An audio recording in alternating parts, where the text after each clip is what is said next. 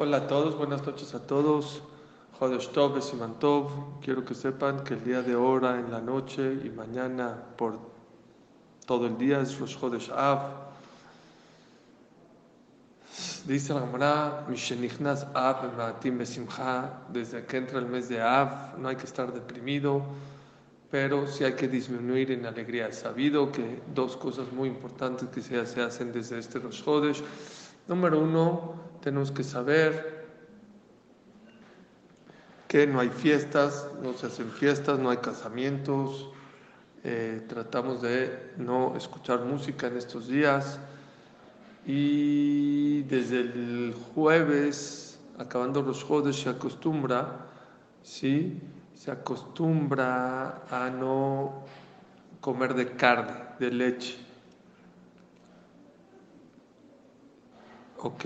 Se acostumbra a comer de leche. Esta clase que sea para Refuah Shlema, Refuah Nefesh, Refuah Guf, de mi querido amigo, vecino Jaime Ben Linda Yafa, que está ahorita pasando una operación.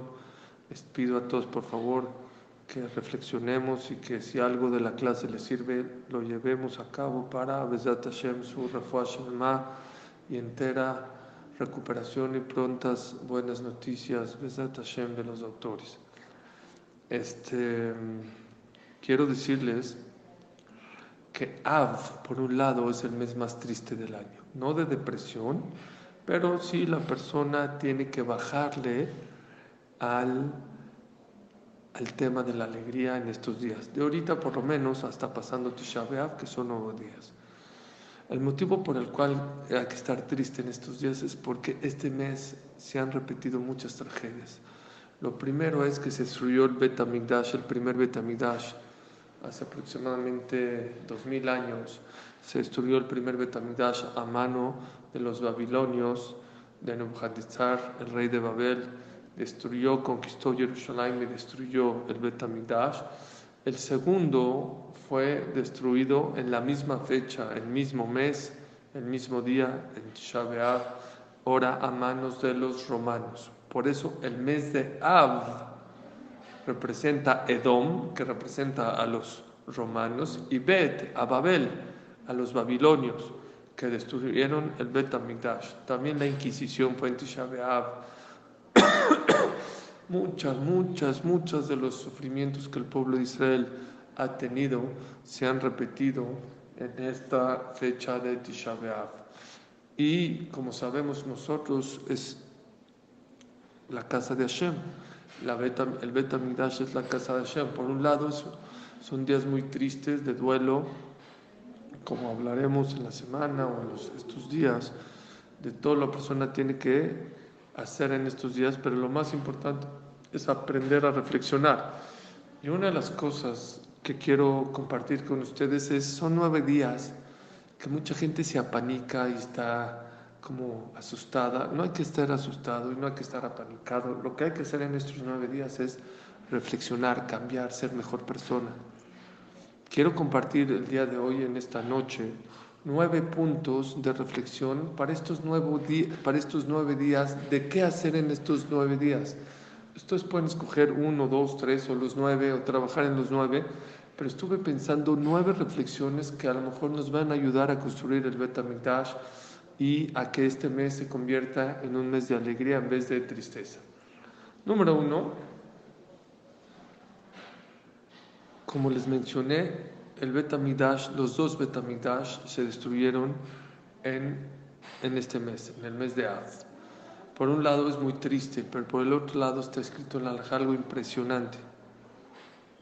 Nunca en el año está tan cerca de la persona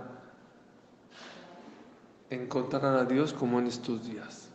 Bejol rodefe a y siguka. Todo aquel que busca a Dios en estos días lo va a encontrar. Porque si yo quiero ir a ver a Trump a la Casa Blanca, está difícil. Más porque soy mexicano, está más difícil que me reciba. ¿Sí? Aparte, si me va a recibir, tengo que mandar una carta, qué voy a hablar con él, todos los protocolos, si es importante, si no es importante, si le pasan la carta, si no le pasan la carta. Muy difícil. Pero el otro día ¿Qué creen? El otro día el presidente de Estados Unidos estaba saludando a un bolero de la calle, una persona muy pobre. ¿Saben por qué? Cuando el presidente está en su casa es muy difícil llegar a él. Pero cuando el presidente o el rey está fuera de la casa, hasta una persona, la más paupérrima, la persona más pobre, puede tener contacto con él. ¿Saben cuándo Dios nos demuestra más que está fuera de su casa? En estos días. Estos días es cuando más Hashem nos demuestra que no tiene casa, que está fuera. Por lo tanto, cualquiera de nosotros lo podemos encontrar. Si tú quieres encontrar a Dios, ahorita es cuando más cerca lo puedes encontrar, porque ahorita, en estos días, es cuando más hablamos que Akadosh Baruj Hu no tiene casa y por eso lo podemos encontrar. Y por eso es tan importante que en estos días, el punto número 1 que les quiero decir es, busca Hashem, busca. Dice el Pasuk, Ismachlev Mebakshi Hashem. Todas las búsquedas te dan angustia. La persona que se le perdieron sus llaves se angustia. Si Haz Beshalom Bar Minan se le perdió su iPhone, más angustia. Si se le perdió su coche, también te angustias. ¿Dónde lo dejé? ¿Dónde lo estacioné? En el supermercado, no lo encuentro. Si se perdió tu hijo, Shema Israel. Todas las búsquedas que el ser humano hace en esta vida le causan angustia. Hay una sola búsqueda que no nada más no le da angustia, le da alegría. Ismachlev Mebakshi Hashem. La persona que busca a Dios no nada más no está angustiado, le da alegría porque lo va a encontrar. Especialmente en estos días, principalmente, la persona tiene que buscar a Dios en su familia, en sus hijos, en su trabajo, en su día a día. Date cuenta, dice el Jobot Rebabot, cómo Dios se manifiesta de muchas maneras para que lo veas. Pero principalmente en estos días es cuando más la persona puede demostrar que está, Hashem le demuestra que está cerca de él. No tiene casa, lo puedes encontrar en la calle. Por lo tanto, en estos días es muy propicio hacer una tefilá. Hay que pedir mucha tefilá porque Hashem está cerca de nosotros. Especialmente la persona, dice Rav Wolbe, debe pedir tefilá sobre la construcción de Jerusalén. Igual, si se fijan en la Midá, hay muchas partes en la Midá y en la tefilá donde pedimos sobre la construcción de Jerusalén. Bone Jerusalén, Ashiva Shofetenu, Kel Melech. Hay muchas partes en la tefilá. Rahem en Birkat Hamazon, Retzev Yachalitzenu. Fíjense bien, y hay muchas partes en la tefilá donde hablamos de la construcción de Jerusalén. Dice Rav Wolbe, por lo menos estos días, por lo menos estos 9 días que quedan, tratar de poner atención sobre la construcción de Jerusalén, pedir más de corazón, no de dientes para afuera. Saben ustedes que en Halaf la gente, no en estos días, todo el año, escuchen bien, todo el año se sentaban en la noche a llorar por la destrucción del Bet HaMikdash. Iban con el shamash del Bet HaKnesset y le rogaban y le pedían que por favor los despierte a la mitad de la noche. Se iban a dormir 6, 7 de la noche, a las 12 de la noche, 12 y media de la noche los despertaba, se iban al Knis y se sentaban a llorar por el Bet HaMikdash. No en estos días, todo el año. Ok, nosotros ya no estamos en el nivel, no podemos llorar, por lo menos en estos días tratar de poner un poco de atención a las verajot que igual dijimos en la Midá Bonei Yerushalayim, Retze Hashem Elokeinu B'Amechai Yisrael Ve'utit Filatam Meherá Be'ahavá Tekabel Baratzon.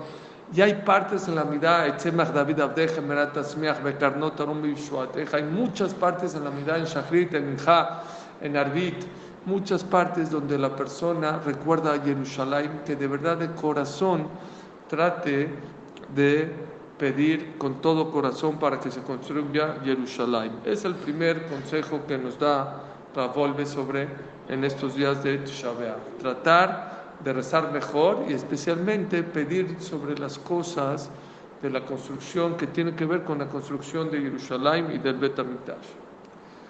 Consejo número 2.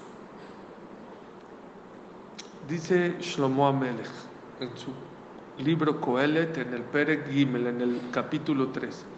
La Kolzman vet lejol jefes tahat shamayim. Hay tiempo para todo en la vida. Hay, dice 28 tiempos. Hay tiempos para nacer, hay tiempos para morir, hay tiempos para plantar, hay tiempos para arrancar lo plantado. Hay tiempos para todos. Hay un paso que dice, hay et livkot, hay momentos para llorar, vet lishok, y hay momentos para reír. Hay et sefot, hay momentos para lamentarse, vet rekot, hay momentos para bailar.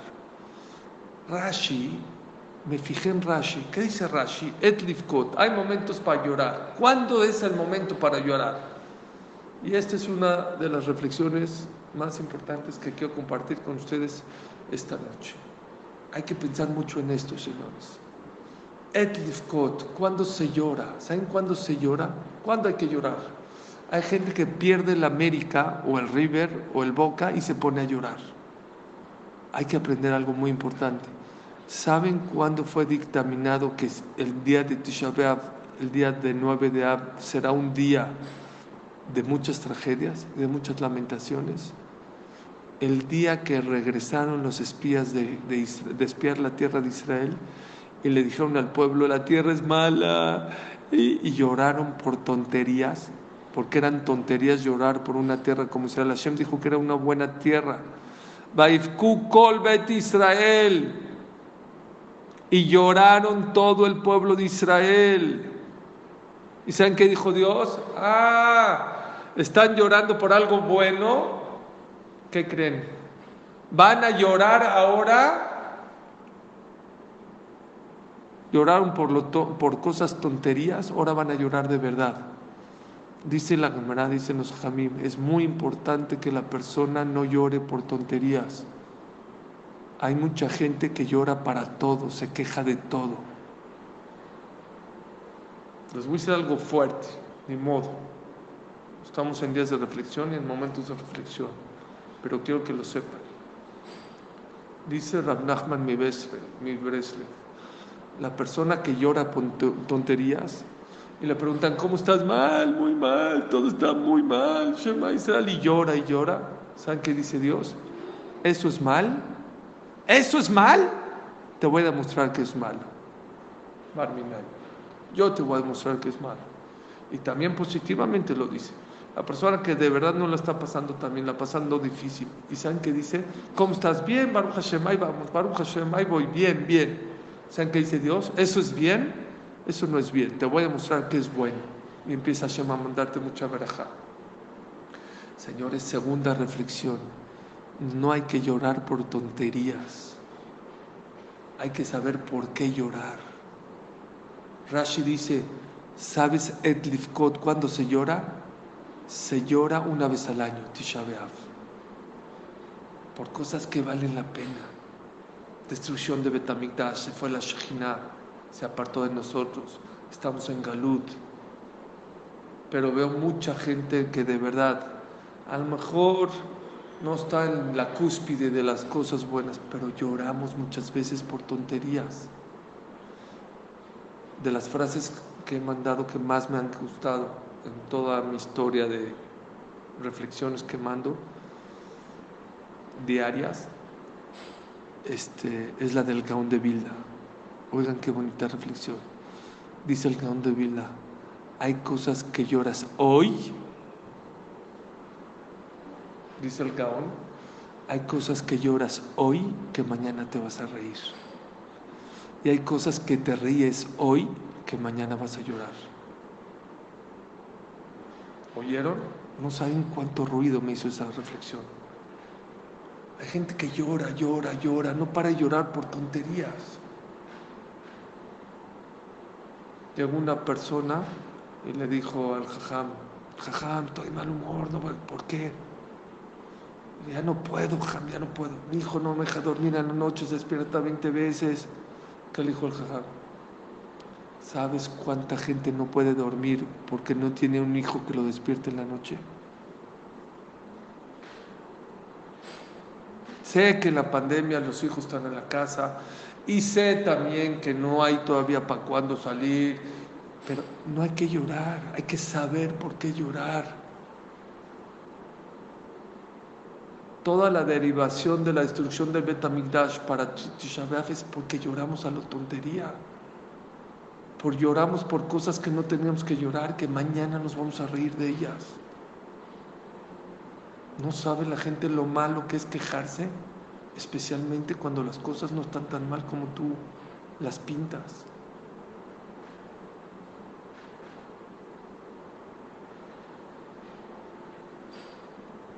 Dijimos la semana pasada, hay que llorar, pero no de desesperación. Hay que llorar de esperanza. Así como cuando una persona lo no tiene un problema y llega con el doctor, le dice el doctor, esta es la solución, y empieza a llorar de la esperanza que le dio el doctor. Así la persona. No es haram llorar, pero hay que saber por qué llorar y cómo llorar. No se puede llorar de desesperación. En el judaísmo no existe. El pueblo de Israel lloró de desesperación enfrente al mar. ¿Qué le dijo Dios? Mati Zaklai, no lloren. Avanza en la vida, sigue, vas a ver cómo las cosas se van a solucionar. La palabra desesperación hay que borrarla del diccionario Yehudí. No puedes llorar de desesperación. Llorar de esperanza, de que Hashem te va a ayudar, que Hashem está contigo, eso puedes llorar, de acercamiento, de que ya quieres la salvación, adelante. Pero no de desesperación, no de tristeza. Y no nunca llorar por tonterías, nunca, jamás. Es otro de los mensajes que creo yo muy importante de estos días. Hay que aprender por ello. Y Shlomo nos dijo, hay momentos para rayar, momentos para llorar. ¿Cuál es el momento para llorar? No por cosas que mañana te vas a reír. Llora por cosas importantes, especialmente las mujeres. La gente no sabe. Muchas mujeres son muy sentimentales, es muy delicado que lloren, porque las lágrimas que traen Barminan puede traer sufrimientos a la casa. Las mujeres tienen que aprender dos cosas: los hombres a no provocar llanto a las mujeres, así es la Gemara.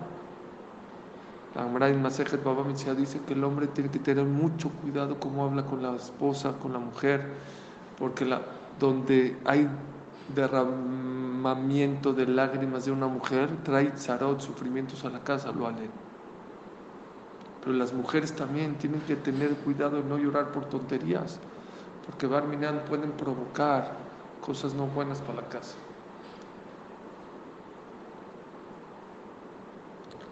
Otro de los pensamientos que pienso yo, la persona tiene que aprender en estos días, la tercera reflexión para estos 9 días que quería compartir con ustedes, ¿saben cuál es? Que el día de hoy falleció Aarón. Aarón HaKohen es el único personaje en toda la Torá que dice la fecha que murió. Murió el 1 de Av, Rosh Chodesh Av. Saben ustedes que hay gente que, a pesar que es Rosh Chodesh, ayuna en reflexión y memoria de Aarón. Quiero aprender 2, 3 puntos muy importantes de Aarón. Está escrito que el día del aniversario, sus cualidades flotan en el aire en estos días y es mucho más fácil aprender de ellas que en cualquier día del año. Por eso quiero aprender reflexión desde Aarón. Número 1, vean qué importante. Está escrito, por un lado, uno de los 13 atributos del Rambam de Maimónides es que Moshe, nadie, Uadon Lejola Nebim, que Moshe Rabbenu es el papá de todos los profetas. Nadie llega al nivel de Moshe Rabbenu. Así está escrito. Y el Rambam dice: el que no cree en eso es un kofer, es un hereje. Es una de las 13 columnas del judaísmo, que Moshe Rabbenu es el papá de todos los profetas. Nadie llegó al nivel de profeta como Moshe Rabbenu, nadie. Por el otro lado, dice la Gemara, ¿por qué hay veces cuando la Torah habla de Moshe y Aarón, primero nombra a Moshe y luego a Aarón? Y en otras ocasiones, primero nombra a Aarón y luego a Moshe. ¿Cuál es la razón? Dice la Gemara algo impresionante para enseñarte que Aarón y Moshe estaban en el mismo nivel. Por eso hay veces primero Moshe y hay veces primero, ¿quién? Aarón. ¿Cómo? Contradice a lo que dice el Rambam. El Rambam dice claramente ¿Qué? ¿Qué dice el Rambam? El Rambam dice que nadie llegó al nivel de Moshe. Hay varias contestaciones. Hay quien contesta que Moshe Rabbenu, obviamente, que su capacidad era mucho mayor que la de Aarón. Pero ya que Aarón hizo su máximo en el cielo, vamos a decir que la capacidad de Moshe era 100. La capacidad de Aarón era 90 o 80. Y ya que Aarón sacó todo su potencial, en el Shamaim le consideran como si estaba en el nivel de Moshe Rabbenu. Y de ahí se aprende un musar muy grande para todos nosotros. Está escrito que cada uno de nosotros podemos llegar al nivel de Moshe Rabbenu. ¿Cómo puede ser? Sí, porque si tú sacas tu potencial al máximo, a lo mejor nosotros estamos en 30 o en 20 o en 10, no importa. Pero si tú logras sacar todo tu potencial, Akadosh Baruj Hu te va a considerar como Moshe Rabbenu. Está bonita la explicación, así se Moshe Feinstein. Hay otra explicación espectacular. Hay dos actos impresionantes de Aarón. Número uno, está escrito que Aarón era el Rav de Egipto por 80 años. Y por eso después de 83 años. Y por eso cuando Hashem se le presentó a Moshe en la zarza famosa, le dijo, quiero que tú seas el líder de Israel y saques. No quería, 7 días se le negó. ¿Por qué se le negó 7 días? ¿Saben por qué se le negó? Porque dijo, no puedo aceptar que me pongas a mí Dios. Sí, está mi hermano Aarón. Aarón, mi hermano, es Rab de Egipto 83 años. ¿Cómo me dices a mí? No puedo. Y dice Rav Shach que era una prueba para Moshe Rabbenu. Si Moshe Rabbenu hubiera aceptado de inmediato, Hashem no le hubiera dado el puesto. Si él se negó, los 7 días era la prueba para que podría ser el líder de Israel. Y dice Rav Shach, de aquí aprendemos de que la persona no puede hacer una mitzvah pisando a una persona. No sirve de nada tu mitzvah. Moshe Rabbenu, ¿saben qué? Si hubiera aceptado 7 días antes, ¿saben qué hubiera sido sacar al pueblo de Israel 7 días antes de Egipto? ¿Qué hubiera pasado si la Shoah hubiera acabado 7 días antes? ¿Cuántos millones de personas o miles de personas hubieran dejado de sufrir? Lo mismo en Egipto. Oye, Moshe Rabbenu, ya no te pongas tus flores. ¿Qué Aarón y qué Aarón? Me vale Aarón. Los sentimientos de Aarón me valen. Ahorita vamos a salvar al pueblo de Israel 7 días antes. Dice Rav Shach, de aquí aprendemos que hacer mitzvot a costillas de una persona no vale la pena. No vale la pena. No hagas mitzvot a costillas de los demás. No sirven esas mitzvot. Por eso Moshe Rabbenu no quería ser líder de Israel. ¿Saben cuándo Moshe Rabbenu aceptó? Cuando dijo, dijo Hashem, yo ya sé por qué no quieres ir. Yo te voy a decir. Por el sentimiento de tu hermano Aarón. Yo conozco los corazones. Yo te digo, el día que Aarón se entere que tú vas a ser el líder, no nada más no le va a dar coraje, no nada más no le va a dar envidia, se va a emocionar, va a estar feliz, va a estar contento. Ahí es cuando Moshe Rabbenu aceptó. Acto número 2. El día de la inauguración del Mishkan era Rosh Chodesh Nisan. Imagínense qué alegría que Hashem bajó la Shekhinah. Todo el mundo estaba feliz, contento en la inauguración del Mishkan. Vienen los hijos de Aarón a la mera fiesta, llevan un ketoret que Hashem no les dijo que lo lleven. Sale el fuego del ketoret y mata a los 2 hijos de Aarón el día de la fiesta más grande del pueblo de Israel en el desierto. No un hijo, los 2 hijos en el día más feliz de Aarón. Aarón servía en el Bet HaMikdash. ¿Cómo actuó Aarón? ¿Saben qué dice el pasuk? 2 palabras. Vaidom Aarón. Aarón no se quejó, no dijo, ¿por qué Hashem? ¿Por qué esto? ¿Por qué lo otro? Yo soy Aarón, yo soy Tzadik. Vaidom. Se quedó callado Aarón. El que sabe hebreo, lástima que no estoy en la clase para preguntarles, pero el que sabe hebreo sabe que no se dice Vaidom, se dice Vaishtok, y se cayó Aarón. Vaidom es También es un lenguaje raro que se utiliza para quedarse callado, pero no es común. Vaitom es como, se quedó como una piedra. Dom es como una piedra. Domem. Domem es algo inerte.